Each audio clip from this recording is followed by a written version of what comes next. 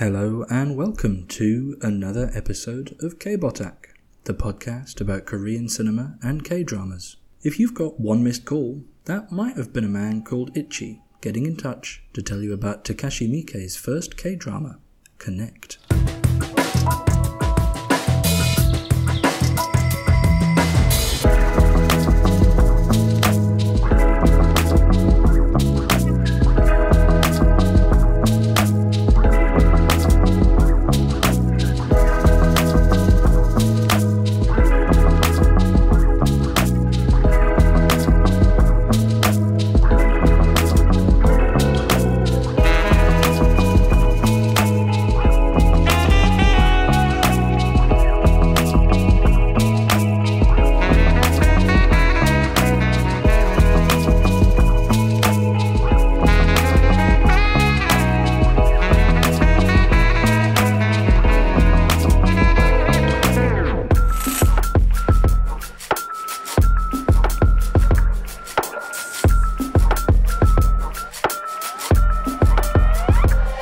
So, Japanese film auteur Takashi Miike has gone and made a K-drama.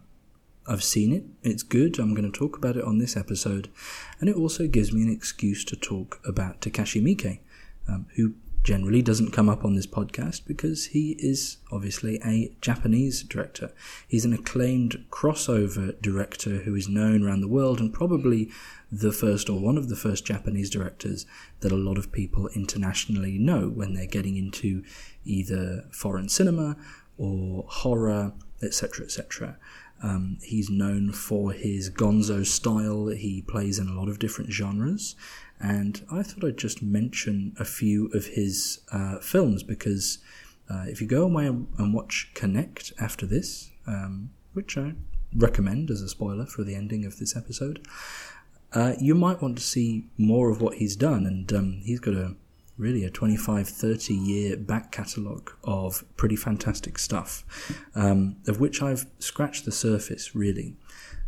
But here's a few I would recommend if you want to know more about Takashi Miike.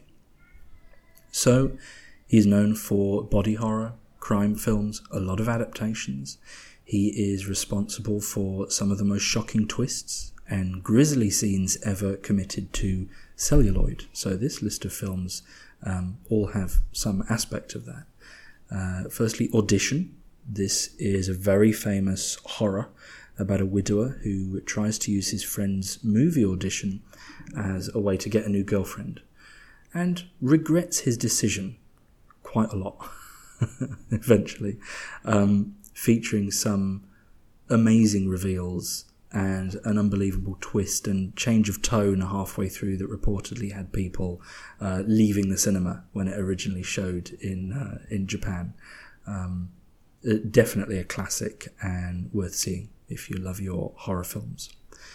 Also, Dead or Alive. This is another early Takashi Miike film. A Yakuza flick that is at once gritty and really gritty. There's some pretty intense stuff in this film, and absolutely bonkers, with an ending that I guarantee you'll never predict or forget. It also has really one of the most terrific opening kind of 10 minutes of any Yakuza film. Just the music and the barrage of imagery that it gives you is really, really something. 13 Assassins. This is a later film from Takashi Miike. It is a stomping period piece. It's a remake of a classic black and white Japanese film. It has some of the best sword-on-sword action in any film I've seen ever. And friends of mine who are into kendo have said that it's some of the most accurate action as well, like swordplay in a film, from the stances to the moves that they're making. So really legitimate as well, and an absolute rush of a film, like such a good kind of final 45 minutes, just one long battle that it builds to. So easy to recommend that one. Blade of the Immortal. This is viewable on Netflix in most places. It's a manga adaptation about an immortal samurai It's a manga, an anime series called Mugen no Junin in Japan, and which has been adapted a lot of times into anime films, music albums, and is about basically a samurai who's protecting a little girl and kind of reckoning with the trail of bodies he's left in his wake as he does so, and the fact he keeps getting pulled back into violence and into battle. Very good, and a good kind of recent Miike one to watch. I've also seen some random ones, Yakuza Apocalypse, about Yakuza who are also vampires. That was insane. For Love's Sake, which is billed as Takashi Miike's Bollywood-style musical, which has a lot of punching in it, but also, especially in the first half, some of the funniest musical songs that I've ever seen on a film, with these actors who, they don't really have any dance lined up, so they just kind of bob their heads and jig around a bit and deliver these hilarious songs. And I really enjoyed that one. And First Love, which is another recent one, and which Takashi Miike has described as kind of his maybe his last comment on kind of the Yakuza era, and a reflection of the Yakuzas as a group of people who are really aging out of existence. A lot of them are now quite old. He says that the way they're portrayed in films, in video games, not necessarily really what those people were about. And that was a really interesting film, and had a lot of extremely unique characters, as his films often do. He's also known for a few films that are still on my watch list: Ichi the Killer, Gozu, One Missed Call, Visitor Q, Over Your Dead Body, which looks really interesting, and adaptations of games like a Dragon and Ace Attorney that look really interesting as well. He is extremely prolific. He's made about 100 features, as I understand, and now has come into the world of K-drama, Kdramaland, and created a series set in Seoul with Korean actors. So I was really interested in what this was going to be like, what it was going to be about.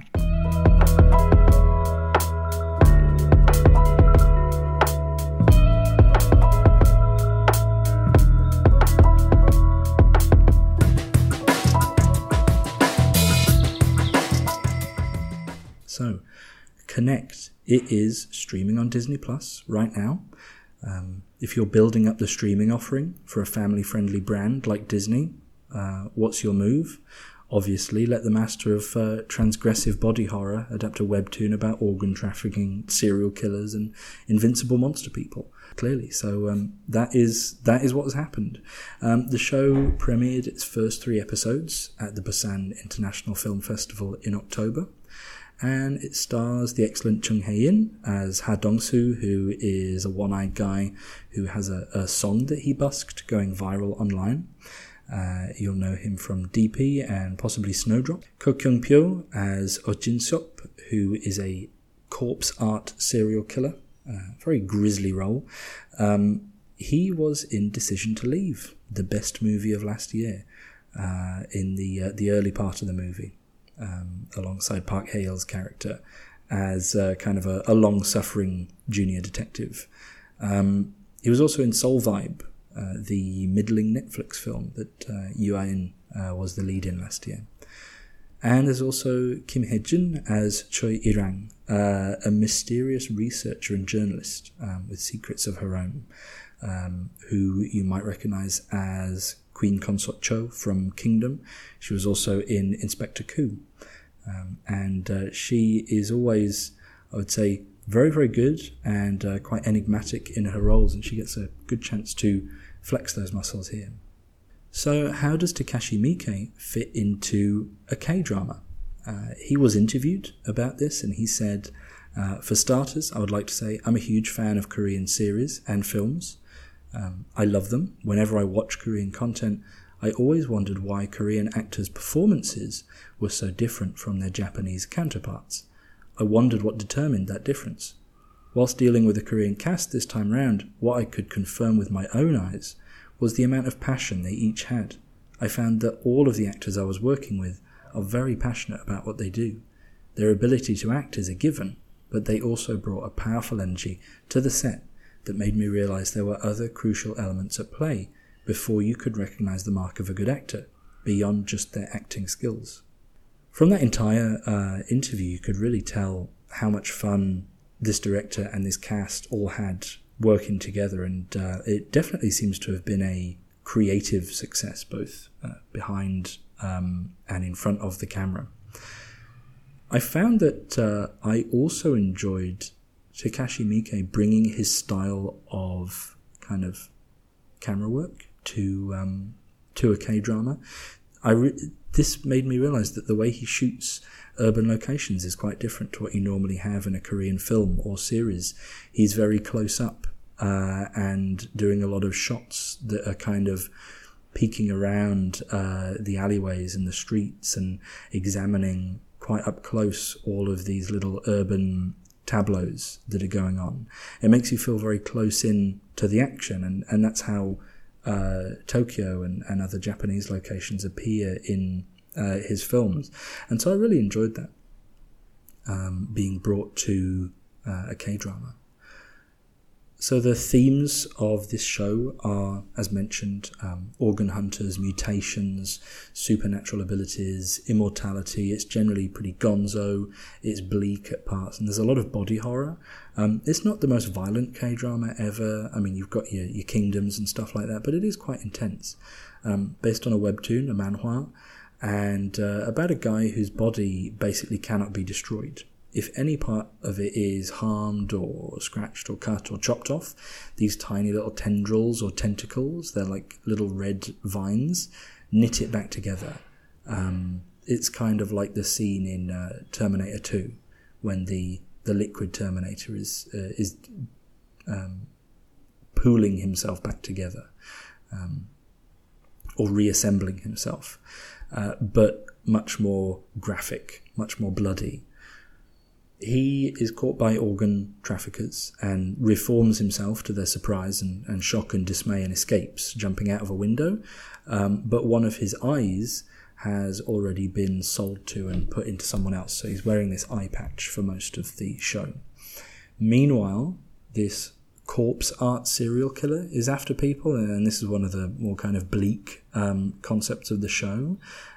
He's killing people and then turning them into what he thinks of as artwork. So there's this really quite striking, quite disturbing set piece where people think there's this statue in the middle of town, and then they walk up and it starts bleeding, and people realise that it's a body that's been painted and put in this pose.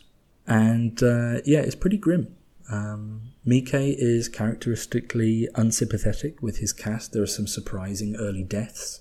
The pace of the show is fast and there's a lot happening, supported by the fact that this is only 6 episodes that are about half an hour to 40 minutes long, which I'm down with.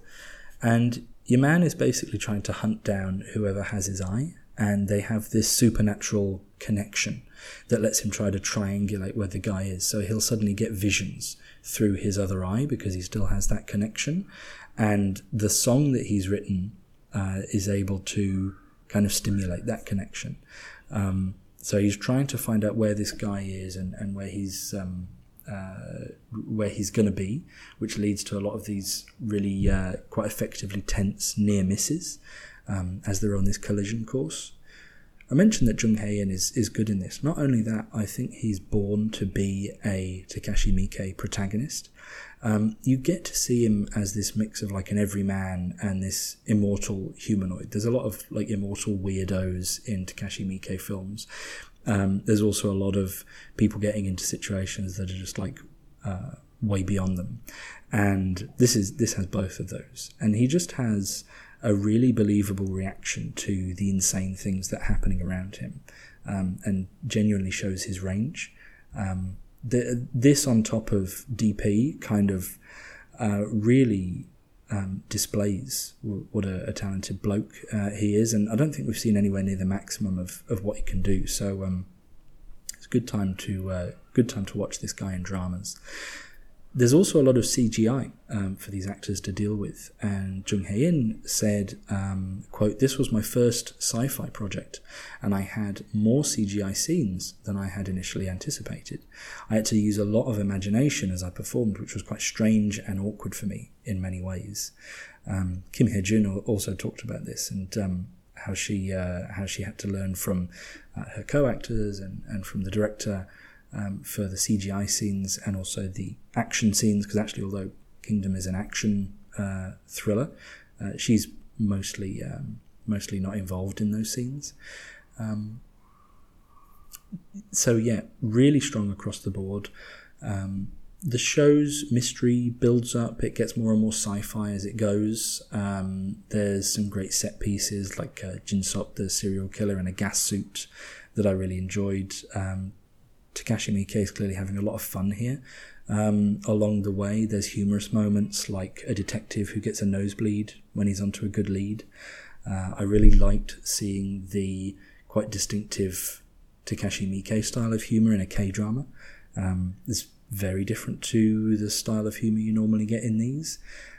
Towards the end, it has genuinely one of my favourite ever Miike action scenes that I've seen in something that isn't called 13 Assassins. There's a brilliant little sequence that plays up all the different kind of aspects of the characters you're dealing with as well. I really loved that.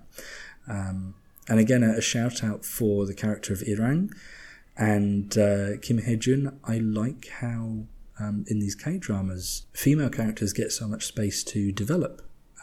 And a lot of actresses are working up these portfolios of quite distinct characters that aren't always down-the-line goodies or femme fatales or, just a very straightforward badass action heroine kind of thing. And Kim Hye-jun is one of the best among them. She really brings, like I say, these quite mercurial, hard to pin down characters, and the way that she can weave those portrayals is a real skill. So like Jung Hae-in, I think only seeing kind of the tip of the iceberg of what she can do as a performer.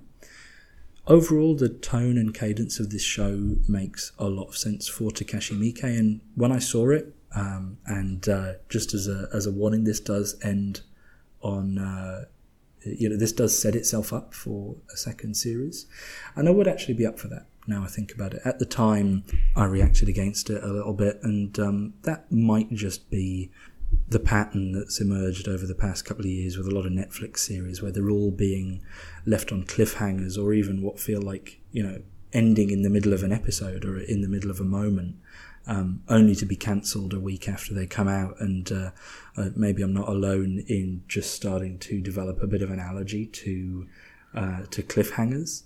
I almost want to know that a show has an ending before I start putting... 6 episodes of 40 minutes is one thing, but if we're talking about your hour and 10 minute episodes and there's 16 of them and it's going to end on a cliffhanger and it's not going to get a second season, that would be really off-putting. Luckily, most K-dramas tell a self-contained story still, which is why I'm a bit leery of these streaming ones, which have maybe a little bit of a westernized cliffhanger setup at the end. And I'm not necessarily into that. But if they do make more of this, I'm up for it. I actually think that they could do more with this concept and these characters that they've created and this weird mythos of humanoids who can, connect themselves back together if they get cut up. It's, doesn't appear in a lot of series. So I recommend this. I definitely recommend this if you're into Takashi Miike. If you're into Takashi Miike and K-drama like me, then I think you kind of have to have a look at this and see what he's done and what his approach is. I really enjoy at the moment some of the mixing and matching that's going on with different directors coming into the world of K-dramas and Korean films. Like we had Broker last year from Hirokazu Koreeda. That doesn't mean that I want loads of American and British directors to start working on K-dramas and Korean films. I think I wouldn't like that, because that is when Hollywoodization starts happening. But to see different directors from different countries like Korea and Japan, maybe Hong Kong, start collaborating on those things, that is quite exciting and quite interesting to see what it comes up with. So after binging this and sitting with it, thinking about it, I really like it and recommend it. Connect. It's a good one. Thanks for listening. You can, as always, check out the show on @KBotakPod. That's KBOTAKPOD on Twitter. There'll be more episodes forthcoming, and I'll be looking to do more specials around different actors, cover some more dramas, some more films. And as the year starts to go on, I look forward to seeing what kind of Korean films we're going to get this year, and what other series are going to come along. There's always so many surprises to look forward to. So hope you'll join me, and I'll see you next time. Cheers.